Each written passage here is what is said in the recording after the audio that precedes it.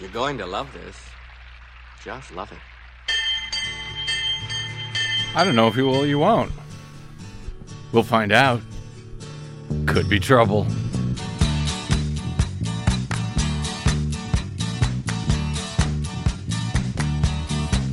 Well, I don't know why I came here tonight.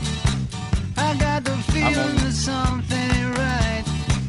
I'm so scared in case I fall off my chair. And I'm wondering how I'll get down the stairs. Clowns to the left of me, jokers to the right. Here I am, stuck in the middle with you. Yep.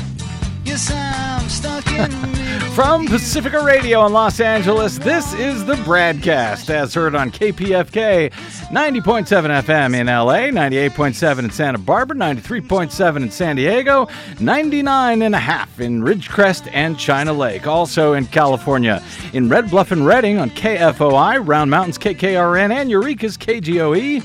Up in Oregon on the Central Coast on KYAQ, Cottage Grove's KSO, and Eugene's KEPW. In Lancaster, Pennsylvania on WLRI, Maui, Hawaii's KAKU. In Columbus, Ohio on WGRN. Palinville, New York's WLPP. Rochester, New York's WRFZ. Down in New Orleans on WHIV. Out in Gallup, New Mexico on KNIZ. Concord, New Hampshire's WNHN. Fayetteville, Arkansas's KPSQ. In Seattle on KODX. Janesville, Wisconsin's WADR, in Minneapolis, St. Paul's AM 950 KTNF. We also stream coast to coast and around the globe every day on the internets on the Progressive Voices channel, Netroots Radio, Radio for Humans, FYI Nation, NicoleSandler.com, Radio Free Brooklyn, Workforce Rising, No Lies Radio, Verdant Square Radio, and Detour Talk, blanketing planet Earth 5 days a week. I'm Brad Friedman, your friendly investigative blogger, journalist, troublemaker, muckraker, and all-around swell fellow, says me from bradblog.com. Thank you very much for joining us as we try to pull the pieces together today with some breaking news over just the past hour or so. Let me start here. Our friend Ari Berman, democracy reporter and author at Mother Jones, he noted late last week on Twitter, just after Texas's Republican Governor Greg Abbott called a special emergency session of the state legislature to pass new restrictions on voting in the Lone Star State. He noted that, quote, Greg Abbott did not call a special session after 23 were murdered by a white supremacist in El Paso, or after 700 Texans died earlier this year when the state's power grid failed. Nonetheless, the GOP is now holding a special session to make it harder to vote. That after finding only 16 false addresses on registration forms out of 11 million votes cast last year in the state's 2020 election. Texas, Ari correctly notes in his Twitter thread, is already the hardest state to vote in. The GOP's new voter suppression bill would make it far worse. This, he says, is how voter suppression works in Texas. You can vote with a gun permit, but not with a student ID, even from state-run universities. The state offers no online voter registration. Third-party groups or individuals must be officially deputized by officials in order to even register voters in the state. Voters under 65 years of age cannot use fear of COVID as an excuse to vote by mail, which means that voters under 65 can't vote by mail at all for virtually any reason in Texas unless they are able to obtain a written excuse from a doctor, for example. And Ari also reminds us 750 polling places have been closed in the state since the Supreme Court gutted the Voting Rights Act back in 2013. Closures that almost certainly would have been blocked before the Supreme Court gutted the act, since they disproportionately impact racial minorities. That because, they were allowed to once the court gutted the central portion of the landmark Voting Rights Act. And of course, all of that was before the court's radical 6-3 opinion just over a week or so ago at the end of this year's term, as we discussed on Friday in very lively, if very maddening detail with Supreme Court expert Mark Joseph Stern of Slate. If you missed that show, you can download it, if you missed it, for free at bradblog.com. We discussed how the radical right-wing activist Republican justices on the High Court explicitly ignored both the intent of Congress as detailed in the Voting Rights Act, and they ignored the explicit text of the Constitution itself, mandating in plain text that the Congress shall enforce the 15th Amendment to protect minority voters with appropriate legislation. Not the judicial branch, but the Congress. Not the judicial branch as activist right-wing justices on the Supreme Court legislating from the bench made up new rules for the use of the Voting Rights Act out of whole cloth just over a week ago.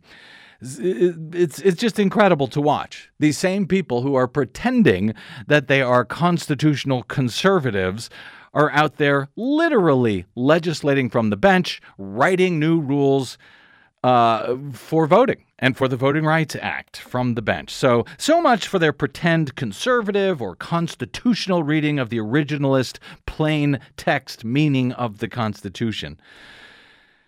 But anyway, I digress.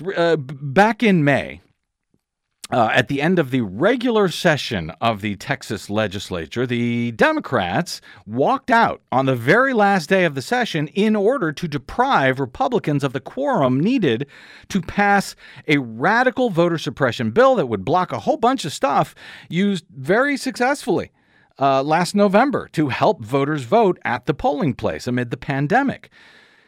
Texas election officials described the November election last year as, quote, smooth and secure, but the GOP lawmakers in the state attempted to pass a sweeping measure to eliminate many of the ways that voters, particularly in Democratic-leaning Harris County, that's Houston, the way that they voted last year. And the Republicans in the state house attempted to do away with early Sunday voting when black churches lead Souls to the Polls programs to help folks vote. And the state Republicans introduced measures to make it easier for election results to be reversed at the whim of partisan officials. Democrats were able to block that legislation, however, with their walkout on the last day of the session back in May. But it may not be quite as easy to pull that off again during the 30-day special session that began late last week, although within the past hour, it looks like they are trying. According to the Texas Tribune on Sunday, the second round of Texas's fight over the voting bill kicked off with great haste over the weekend as Republicans worked to rapidly push through these new restrictions during the special session in several hours-long overnight committee hearings, one in the House and one in the Senate. Just a few days into this 30-day special session, a Texas House committee voted early Sunday morning after an all-night session to advance a revived GOP-backed bill that would bring many, if not all, of the proposals that failed to pass in the spring. It would bring them back. A panel of Senate lawmakers followed suit later in the day. They followed a lengthy public hearing on its own version of the legislation. That played out Saturday afternoon into the night into Sunday. The votes from the Republican Majority Committee put the bills on a path to be voted on by the full chamber this week. That, even as Republicans have already dulled at least some of the edges of the legislation that had failed in the spring. They dropped provisions to restrict Sunday voting hours and to make it easier for officials to overturn election results. So there is that much that was already carried out by the Democrats walking out last May. But the bill's authors are still moving to ban drive-through voting, 24-hour voting options, both innovations introduced by Harris County last year with great success in November. The efforts to curb those practices in a county, by the way, with previously one of the lowest turnout rates in the nation, The effort is not to stop voter fraud, as Republicans suggest, because they have been unable to show that either of those two practices actually resulted in any fraud last year. So it's not to stop voter fraud. It's to stop voting, by certain types of voters. That's all this is about. And the Republicans aren't even much pretending anymore. They're saying, well, there may not have been any fraud, but there could have been, and people fear there might have been. So that's enough to stop voting rights for hundreds of thousands of voters across the state, particularly in minority Democratic-leaning areas like Harris County. And of course, what we really know about this is that the reason they're doing this is because black and brown voters used all of these new voter methods. Of course. So now it's an emergency that they must stop They must stop it. Hi, Desi Doyen. Good to see you. So this new bill will also make it easier, by the way, for partisan poll watchers to obstruct the voting process at the polling place. It will prohibit local election officials from proactively distributing applications to request mail-in ballots. That will now be illegal to do. To even send out a form saying, hey, you're eligible to vote by mail if you'd like. Fill this out, send it in, and we'll give you one. And the measures in both chambers also include language to further restrict the state's voting by mail rules, including new ID requirements for absentee voters. Mind you, previously Republicans only instituted draconian ID restrictions at the polling place because Republicans were more likely than Democrats to vote by mail. But now the Democrats have begun to outnumber absentee voters. Republicans all over the country are suddenly adopting all sorts of ID restrictions for vote by mail and even for requesting absentee ballots in the first place. Over the weekend in Texas, nearly 300 people signed up to testify on this legislation in these hearings that began on Saturday, stretching into the early Sunday morning hours. 407 out of 484 members of the public were in opposition to the bill, according to the committee's registration figures. Democrats, civil rights groups, and voting rights advocates echoed each other in their concern that the legislation would harm access to voting, particularly for marginalized voters, while Republicans pitched their voting bills as part of an effort to bolster the security of Texas elections, even though, as usual, they had absolutely no evidence of widespread fraud that would have been prevented by these restrictions in the state that Donald Trump already handily won last year, if by a smaller margin than most Republicans have won the state in recent years.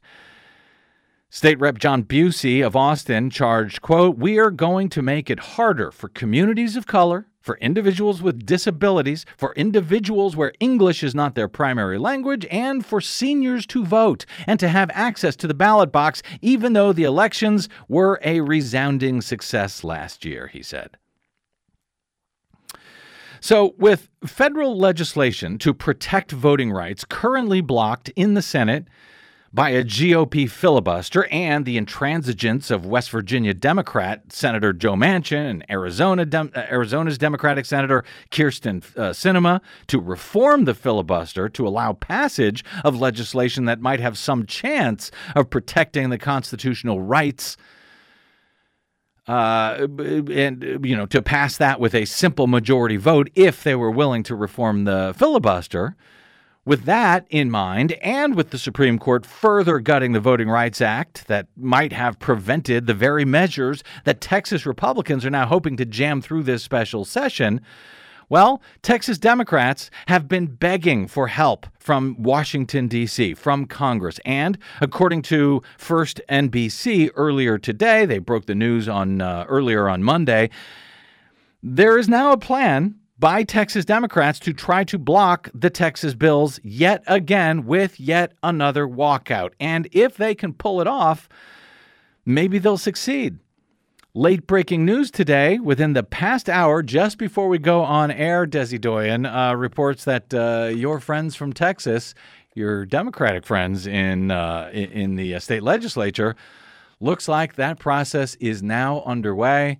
The Texas Democrats are walking out. Well, good for them. Again. I think that's a good idea. They don't have many levers left. Nope. So they got to pull the ones they got. We will see if this one works. At least NBC had reported earlier in the day that at least 58 Democratic members of the state House of Representatives were expecting to bolt from Austin on Monday to try to block this from moving forward. This is akin to what Democrats did back in 2003 when they also walked out of the session, hoping to paralyze the chamber. In that case, it was for a redistricting bill that Tom DeLay was pushing through, sort of a mid-session a redistricting bill down there in Texas. The majority of the members of the Democratic members were planning to fly to Washington, D.C. on 2 private jets chartered for the occasion and use the time there to rally support for federal voting legislation, since they are so outnumbered down in Texas that there's little that they can do. They risk arrest in taking flight. Under the Texas Constitution, the legislature requires a quorum of 2/3 of lawmakers be present to conduct any state business in either chamber. Absent lawmakers can be legally compelled to return to the Capitol by state officials. And the source told NBC at the time that Democrats were expecting state Republicans to ask the Department of Public Safety to, in fact, track them down and drag them back to the Capitol. So they already had this one successful walkout in May, but that was the last day of the session. So as long as they ran out that clock, there was no danger of them being forced back. But that victory is likely to be short-lived. To block the current legislation, the Democrats would have to stay away for, well, almost 30 days through the end of the special session. This is a very rare thing to happen. As I said, it happened back in May of 2003, and Democrats had left the state for weeks. They fled to New Mexico at the time before eventually a defector reinstated the quorum and the redistricting plan eventually passed the Texas Senate. Well, now, today, the New York Times is reporting this breaking news in the past hour. Texas Democrats have now fled the state and are now heading to Washington to draw attention to what they portray as a damaging assault on the right to cast a ballot. The group left Austin in mid-afternoon on a pair of chartered flights, as NBC had suggested they would. They are scheduled to arrive in D.C. by early evening. An official involved with the effort said that more than 51 of the 67 State House Democrats had signed on. This move also lays bare their very limited options in the legislature. This is pretty much all they have to do. Parliamentary procedures and efforts to add amendments can delay the process, but it cannot derail it. And leaving the state to prevent a quorum, according to Republicans, will ultimately fail as well. That, again, according to Republicans. Representative Briscoe Cain of Houston, who chairs the House Elections Committee, said the Democrats' departure from the state, quote, slows things down, but would not prevent Republicans from ultimately passing the GOP-backed voter overhaul bill in the 30-day special session. Cain said it's just delaying the inevitable, describing the Democrats' move as political theater. Well, we will now see if the lawmakers would have remained in the state of Texas. State law enforcement officials, including the Texas Rangers, could have found them, somehow rounded them up, and brought them back to the State House for votes. But there was no indication from Republicans on Monday that they would be pursuing that course of action, at least not now. As I say, this is all broken within just the past hour or so. But some Republican members suggest that Democrats were abdicating their responsibility by leaving the state in the first place. I would say they are carrying out their responsibility by leaving the state and protecting democracy, because isn't that what lawmakers are supposed to be doing in a representative democracy, for crying out loud?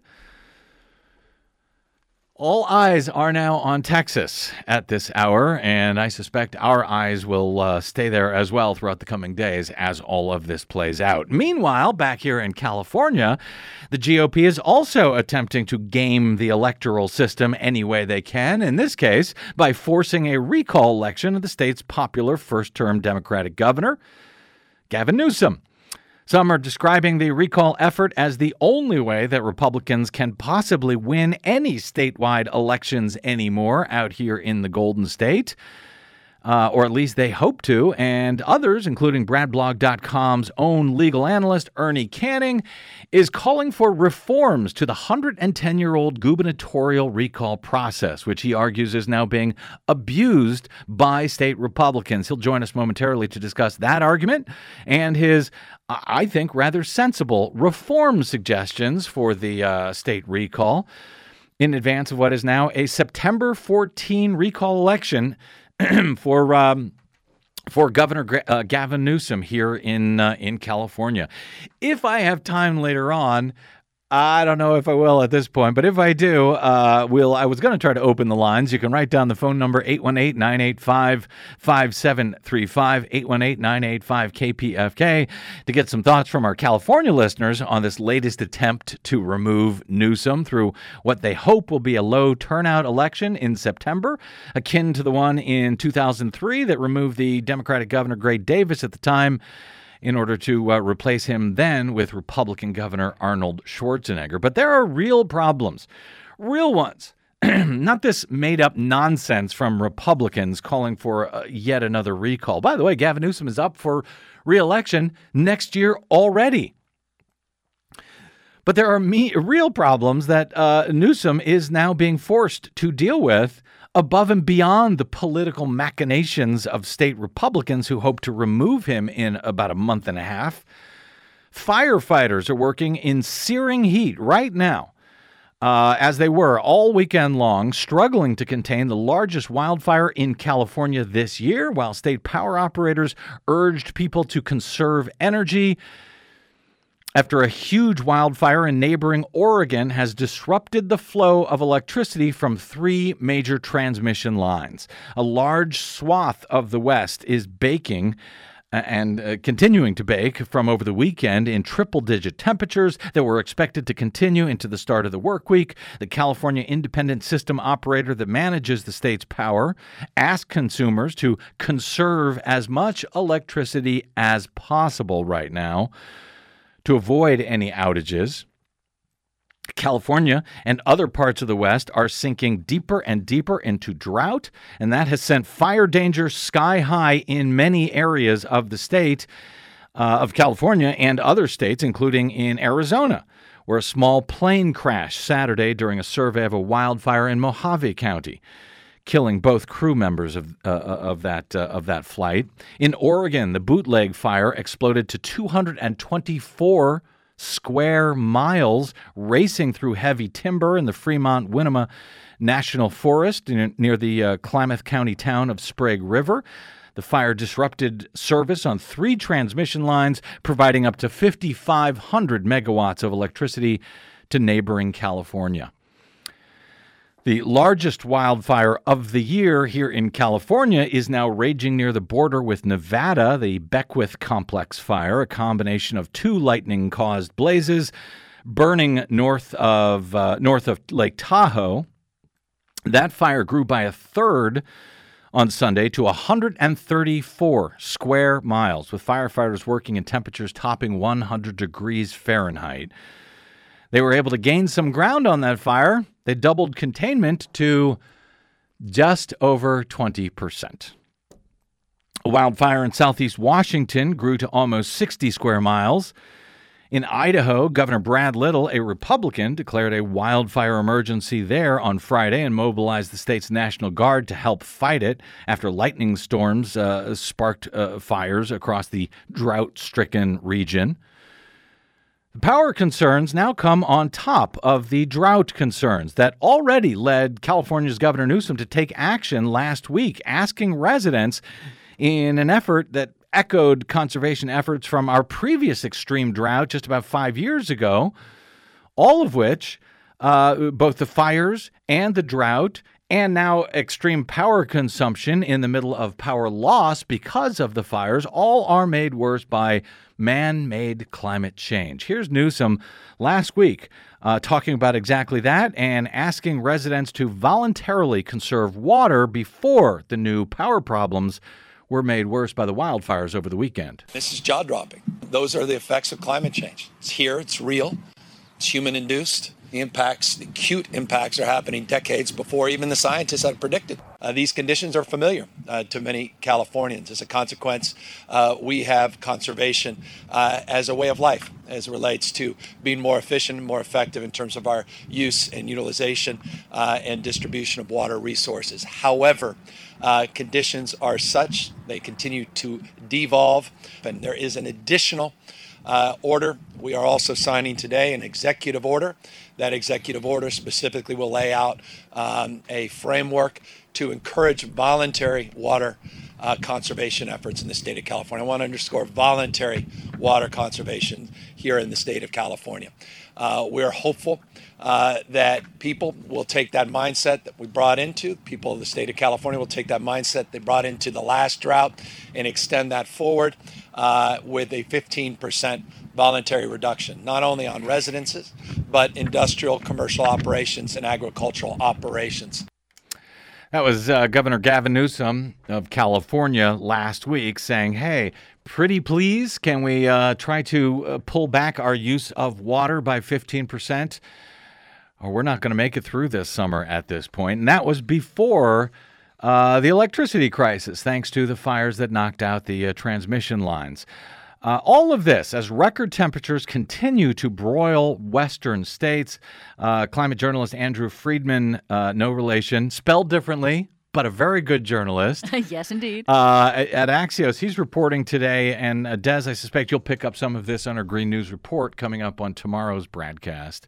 But we are seeing, for example, Stovepipe Wells, California, on Sunday set the all-time record for the warmest daily low temperature ever recorded. That means at night, it's not cooling down in many places, which I know, Des, you've talked about over the years. That's one of the killer aspects of these heat waves, when it just never cools down overnight in places, many places that don't have air conditioning out here in the West. Yes, it is literally the reason why we have such an increase in extreme heat deaths.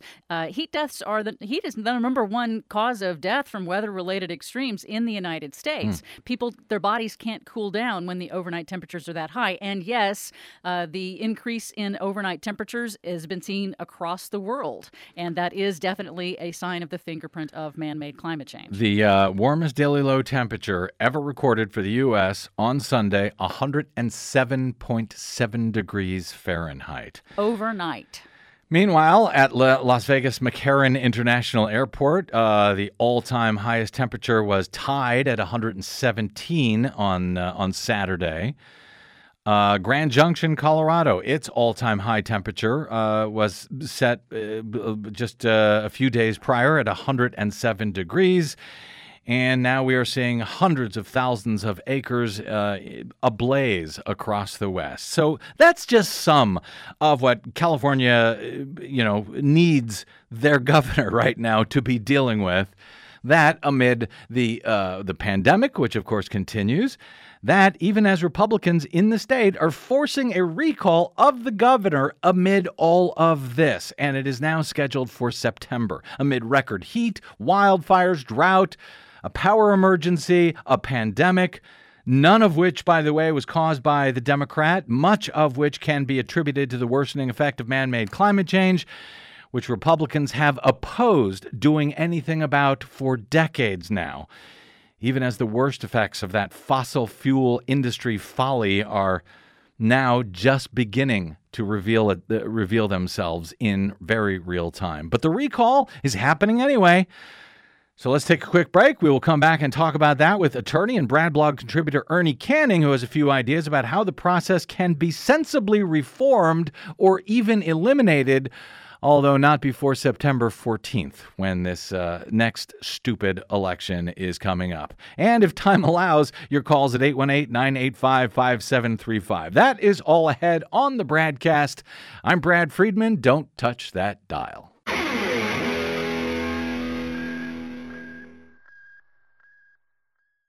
What the public hears on the public airwaves matters. At the BradCast, we do our best to bring you accurate news and analysis on the issues that actually matter, and we do it all independently without corporate or political influence. But we can't do it without you, now more than ever. Please help us stay on your public airwaves by going to bradblog.com/donate to help keep us going. That's bradblog.com/donate. And thanks.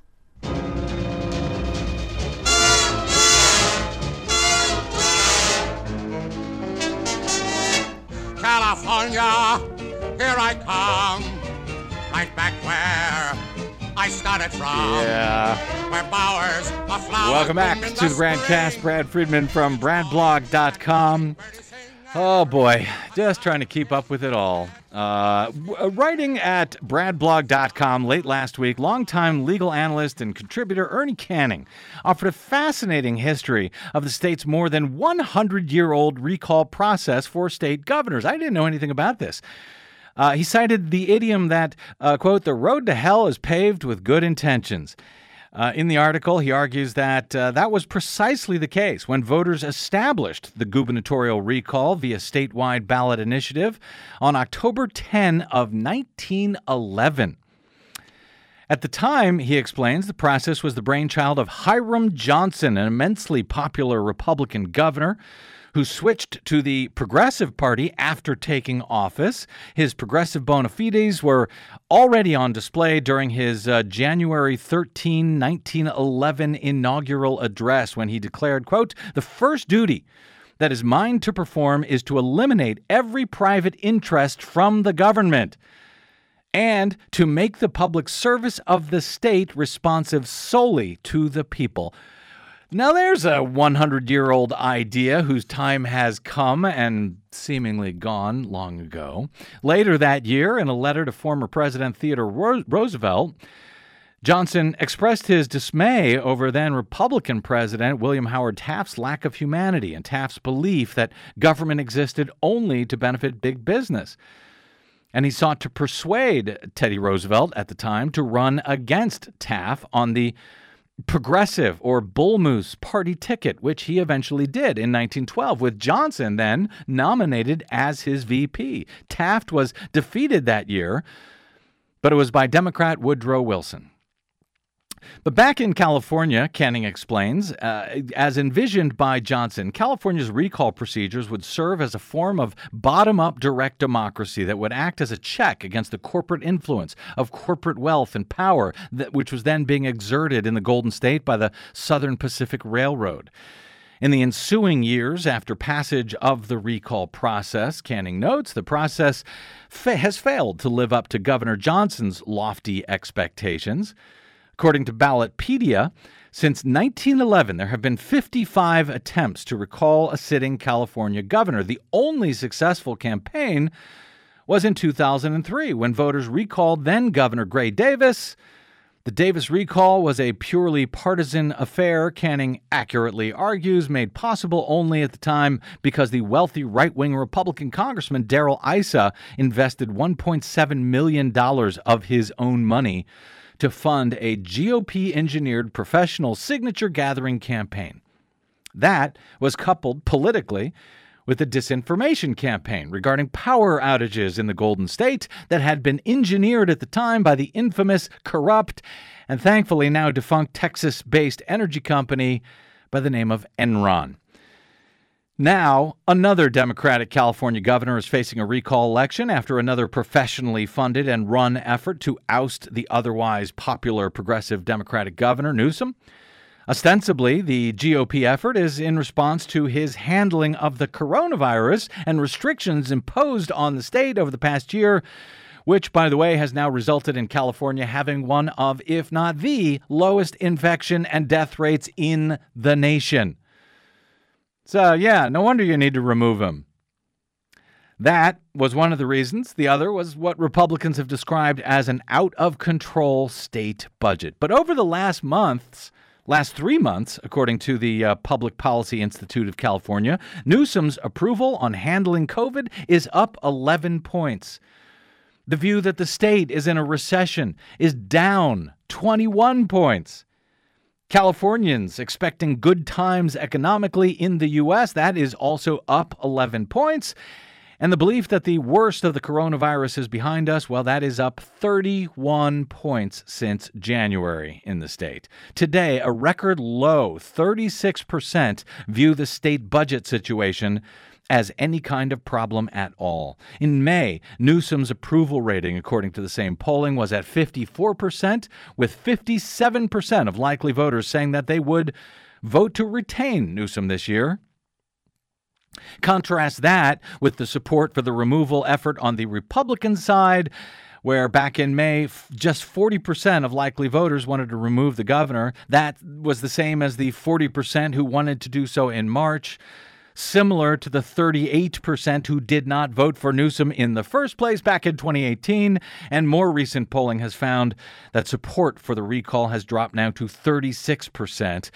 As noted, Newsom is otherwise up for re-election anyway next year. And contrast all of that with the 2003 survey numbers in California, when 47% of likely voters said that things would get better if California's then Democratic governor was removed from office. But today, when asked that same question about what would happen if Newsom was recalled, just 29% say that things would get better. At this point, it would be shocking if the recall succeeded, said GOP consultant Rob Stutzman, who served as former Governor Arnold Schwarzenegger's communication director. He told CNBC on Sunday that COVID has waned, the economy is resurging, and there are far more Democrats than Republicans in this state that will vote in favor of him. He says, I think Newsom should be in good shape. I say, don't count your chickens, especially if everyone in this state thinks Newsom is going to just be in fine shape. Expect surprises. At least plan for them. This year, Canning observes at the Brad blog that the gubernatorial recall against Newsom is being wielded as an anti-democracy cudgel by an increasingly authoritarian Republican Party. He says it is long overdue time that the recall process that could cost as much as $400 million to California taxpayers be reformed. Or even eliminated entirely. Joining us now to discuss some of what he describes as abuse of the process by the Republican Party and what I see as some very good common sense ideas for reform of the 110-year-old recall process in the Golden State is, of course, Ernest A. Canning. As noted, he's BradBlog.com's long-toiling legal analyst and contributor, and as a now retired attorney and Vietnam vet, he also served during the 2016 presidential campaign as a senior advisor to Veterans for Bernie. Oh, Mr. Canning, welcome back to the BradCast, sir. Thank you, Brad. Hey, listen, appreciate your hanging on longer than expected due to that news out of Texas, which I think at least is good news for now.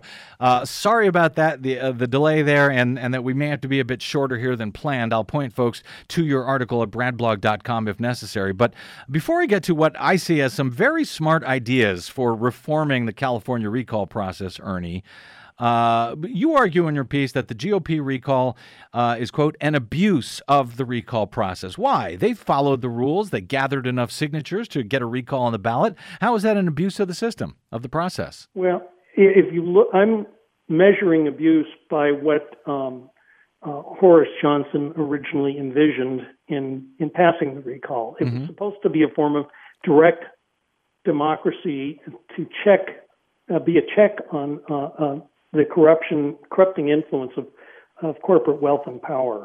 It's become just the opposite. It's become the tool of anti-democratic forces that basically, in this case, is a purely partisan a tool being wielded in order by people who know that they cannot win a general election.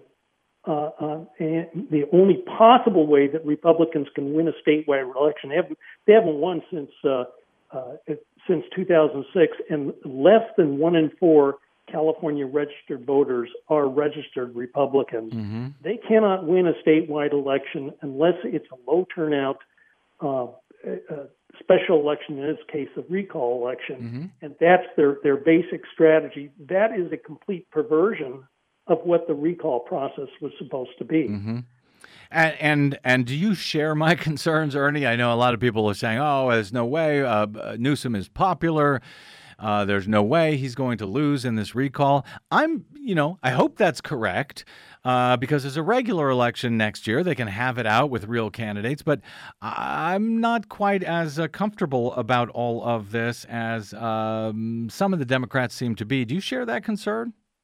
I was almost reluctant to put the poll numbers into my piece for that precise reason. The only poll that counts is the one that's going to be on September 14th, I believe it is, is the recall date. And I think that it is, and particularly with this election, it's critical that everyone who is disgusted by this recall show up and vote. That's the only, you've got, and it needs to not only be defeated, but it needs to be defeated by large numbers. And the fact is that the numbers, if Californians just show up and vote, this recall will go down. But if you don't show up, that's why what the Republicans are banking on is that you won't show up. And so the question it's is up to each individual. And I do believe that they're going to continue with the processes they began last year as far as mailing out ballots to registered voters, something that, of course, Republicans oppose because that means more people vote.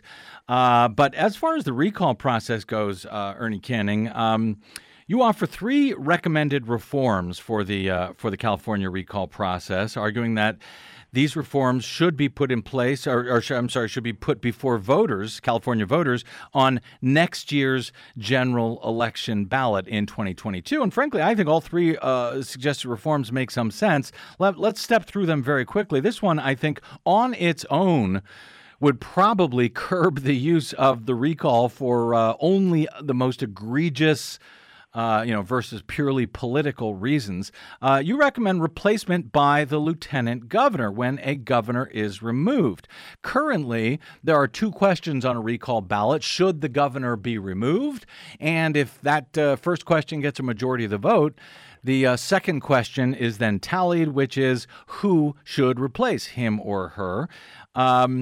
I think back in 2003, there was, scores, at least 60 and maybe hundreds of people who were on the ballot. I think it was close to 400. 400 were on the ballot. And right now, when I checked a week ago, the Secretary of State's website, as of a week ago, there were 56 individuals who had filed statements of intent to run on the alternative ballot, should Davis be recalled. And one of the problems with this is Newsom be recalled. Davis was already recalled. Newsom recalled.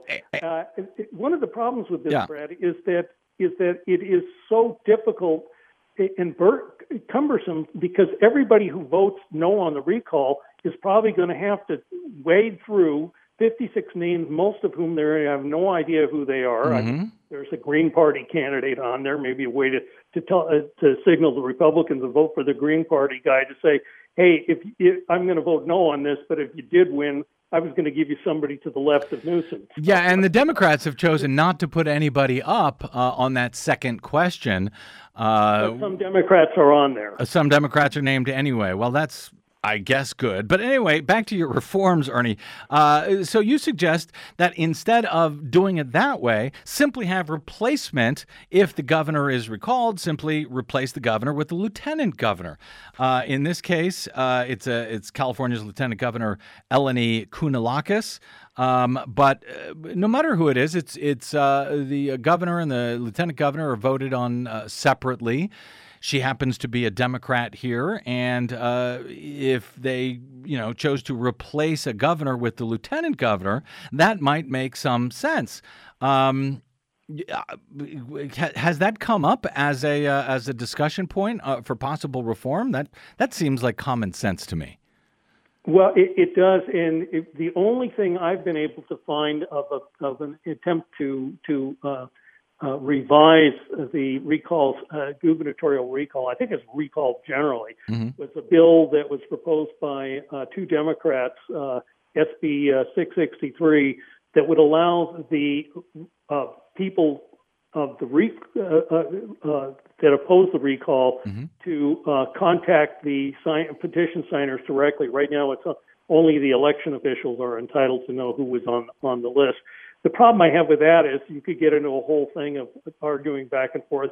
I don't see that as a real reform. I think that you can take the politicization of the recall process out simply by saying automatically the lieutenant governor is the replacement. Sure, because and then you avoid the circus we had in 2003, too. Yeah, I think it would cut the knees out from under the effort. We would go back to only recalling for the most egregious circumstances, because if Republicans knew that the governor was just going to be replaced by another Democrat, it seems difficult to believe they would go to all of this effort and all of this money that has to be spent for this process to gather enough signatures to get the recall on the ballot in the first place. And that takes us to very quickly to your second reform suggestion: eliminate paid signature gathering. Now, everything else that is on the state ballot in California is done at this point when we put state initiatives and so forth. That's all done with professional, paid signature gathering operations. Why should that be taken away here? And could you take it away only for recalls, but leave it for everything else for the ballot initiative process? I would take it away for all of them. You know, it's interesting when you talk about the initiative process. That was also the brainchild of Hiram Johnson. And it was another direct democracy check on corporate wealth and power. And what's happened in the initiative process, for example, last year, you had Lyft and Uber use this whole process first to get it on the ballot with paid signatures, and then spending millions of dollars on a deceptive campaign. They spent 10 times as much as the opponents to basically change it so they could escape the impact of our labor law by classifying their drivers as employees. And so, and the Washington Post did an article on that about how people felt they had been deceived, and they were sorry they had voted for that. Well, I would love to see some reforms to keep these ballot initiatives from being quite as deceptive as they are. But I don't know how. California is a huge state. I don't know how you come up with, more than 1 million signatures needed in the case of what is it? I think it was 1.7 million or something like that needed to get a recall on the ballot. I'm not sure there is any recall of the governor on the ballot. Yeah. It's basically 12% of the total number of votes cast for that office. And I think that if you're going to deal with direct democracy, that's why we're not Athens. But it should be intended to be difficult, and it should only be used, by a solid grassroots campaign where people get totally behind it. I think the whole problem with our politics is the issuance of money, and as long as you can pay signature gatherers, the people that have the distinct advantage are the wealthy and the powerful. So I have a real problem with paid signature gathering for that reason. I hear you, and I just don't know how you get anything on the ballot otherwise. By the way, and I don't know if we'll have time here, but my phone number, if you want to ring in on any of these things, 818-985-5735, 818-985-KPFK. If California listeners want to ring in, we'll see if we have time. Very quickly, Ernie, you note that under Article 2, Section 14 of the Golden State Constitution, a recall is initiated by delivering to the Secretary of State a petition alleging the reasons for the recall. However, the sufficiency of the reason is not reviewable. In other words, I guess they can recall for any reason they feel like recalling. You suggest there should be a limit on the reasons for recalls. So, all right, I'll bite. What would those limits, what would you limit that to, and why? Well, in my opinion, it should be limited to reasons like corruption, nepotism, and what we in the state bar call crimes of moral turpitude, which would be if you were convicted of a crime of violence, theft, or fraud. And I would add to that if you were involved in, and there's solid evidence of sexual harassment of your staff, that sort of thing. I think that those are valid reasons for recalling a governor, and why in some states like New York, people wish they did have a recall. When you have a governor that's been charged with multiple counts of sexual harassment and with and with the issue of corruption involving the nursing homes and concealing this is all alleged, but right. concealing the number of people that were being contracting COVID in the nursing home. Right, and they if you have something like that. It's a valid reason for going after somebody, but not simply because you can't win an election in a general election because nobody wants Republicans. Mm-hmm. Let's face it, the Republican Party right now, the only thing they have to offer ordinary citizens is poverty and a premature death, either by reason of a mass shooter's gun because they insist on the freedom to carry an assault rifle, or a deadly virus because they insist on the freedom not to wear a mask. So, gotcha. They don't really have anything to offer ordinary citizens. That's why less than 1 in 4 are registered Republicans in California. Well, I'm still, and you talk about in your piece, about the pros and cons of eliminating the recall process entirely. And obviously one of those cons is you get a governor like Andrew Cuomo, who really arguably should be removed from office, and there's no way to do it in New York. Here, we have a way to do it, but as you suggest, Ernie Canning, that process is arguably being abused. I'll point folks to bradblog.com to get more information on your call for these reforms, which I think are common sense reforms. Bradblog.com, the article is, "Now may be a good time to reform or eliminate California's gubernatorial recall system. GOP abuse of the time-honored progressive process is wearing thin." Ernie Canning, thank you very much for writing this article, coming on, talking with us about it. Folks can also find you on the Twitters at Cann, C-A-N-N, the number 4, I-N-G. So it's Canning with the number 4 right in the middle for reasons that I've never understood. Ernie Canning, always great speaking with you, my friend. Thank you. We will do it again soon. My pleasure, amigo. All right. Let's take a quick break, and if we have time, I'll come back with some of your quick calls on, whatever you want to talk about in the 3 or 4 minutes we have left. 818-985-5735, 818-985-KPFK. As Democrats are fighting like hell for democracy down in Texas after fleeing to try to prevent a new voter suppression bill in Texas. And Democrats out here are having to deal with Republicans undermining democracy itself with a stupid recall election, frankly. 818-985-KPFK. I'm Brad Friedman, and this is the BradCast.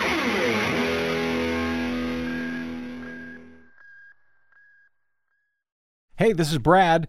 Please consider supporting whichever progressive media outlet is supporting you and the things that you care about. Most, just like us, do not receive corporate or political support. We all need your support to counter the powerful corporate media echo chamber. Right now, as much as ever. If you choose to support us, you can do it really easily, safely, and quickly via bradblog.com/donate. From Desi Doyen and myself, thank you.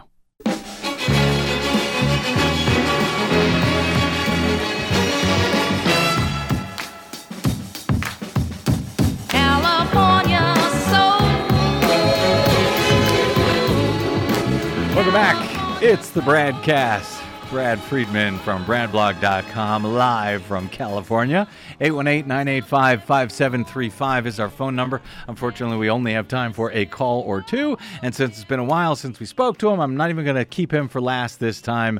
Morris from Long Beach, you have been holding quite a while, my friend. Welcome back to the BradCast. Hope you're doing well. Well, I'm doing fantastic, Brother Brad. Thank you for asking me. Listen, I'm praying that the governor of Texas, Governor Abbott, will go ahead and send out criminal referrals and arrest warrants for all them Democrats that left Texas. You know why? Why? Because if he can do that, I'll tell you why. If he can do that, then the Select Committee can do the same thing with respect to that investigation of the insurrection on January the 6th. All right? It's a two-way street. It's not a one-way street. So if a state governor can do that, I guarantee you a federal Select Committee can do the same thing with respect to some kind of attack on its capital. What do you think, Brad? I'll take your comments off the air. All right. Thank you, brother. I think what Morris is talking about there is the fact that this Select Committee that Nancy Pelosi has set up, she wanted to have a bipartisan independent commission looking at the January 6th attack, deadly attack on the U.S. Capitol, incited by Donald Trump. The Republicans agreed to one, and then they changed their mind and they undermined the whole thing. So she's had to set up a committee that's going to be a partisan committee, which means instead of both parties sharing subpoena power, the Democrats can now subpoena anyone they want, and they're even talking about subpoenaing Donald Trump. Do you think Donald Trump will show up? If he doesn't show up, do you think the Democrats will take any advice from what the governor of Texas may do and start sending out federal officials, in this case, federal law enforcement, to drag Donald Trump in to testify in Congress? That could be fun. That would be an interesting spectacle. Like we need more spectacles at this point. Morris is in favor. Let me see. Do I have time for one more very quick? Jeff in Santa Barbara. Hey, Jeff, welcome to the BradCast, sir. Oh, Jeff. Thank you. My comment has to do with the voting issue as well. I'd just like to have people understand that the Exxon lobbyists have mentioned the influence they have had over Manchin and Sinema, and also the influence that the National Chamber of Commerce has had by donating a lot of money to their campaign funds. Yeah, as a matter of fact, we covered that on Green News Report late last week, I think. Was that our last one? They're caught on tape, admitting that they have been spending millions of dollars to lie about climate change at ExxonMobil for years. I'm sorry, Jeff, I got to get out. I do appreciate the call. Apologies to everyone else I did not have time for, but we will be back again tomorrow if the radio gods are with us. My thanks to our producer, Desi Doyen, to my guest, Ernest Canning of BradBlog, to my board operator today, Federico Garcia, and to all of you for spending a portion of your day or night with us. If you missed any portion of today's show or any other, download it for free anytime at bradblog.com. You can drop me email. I am bradcast@bradblog.com. And on the Facebooks and the Twitters, I am simply the Brad Blog. I will see you there. Until we see you here next time, hopefully tomorrow, I'm Brad Friedman. Good luck, world.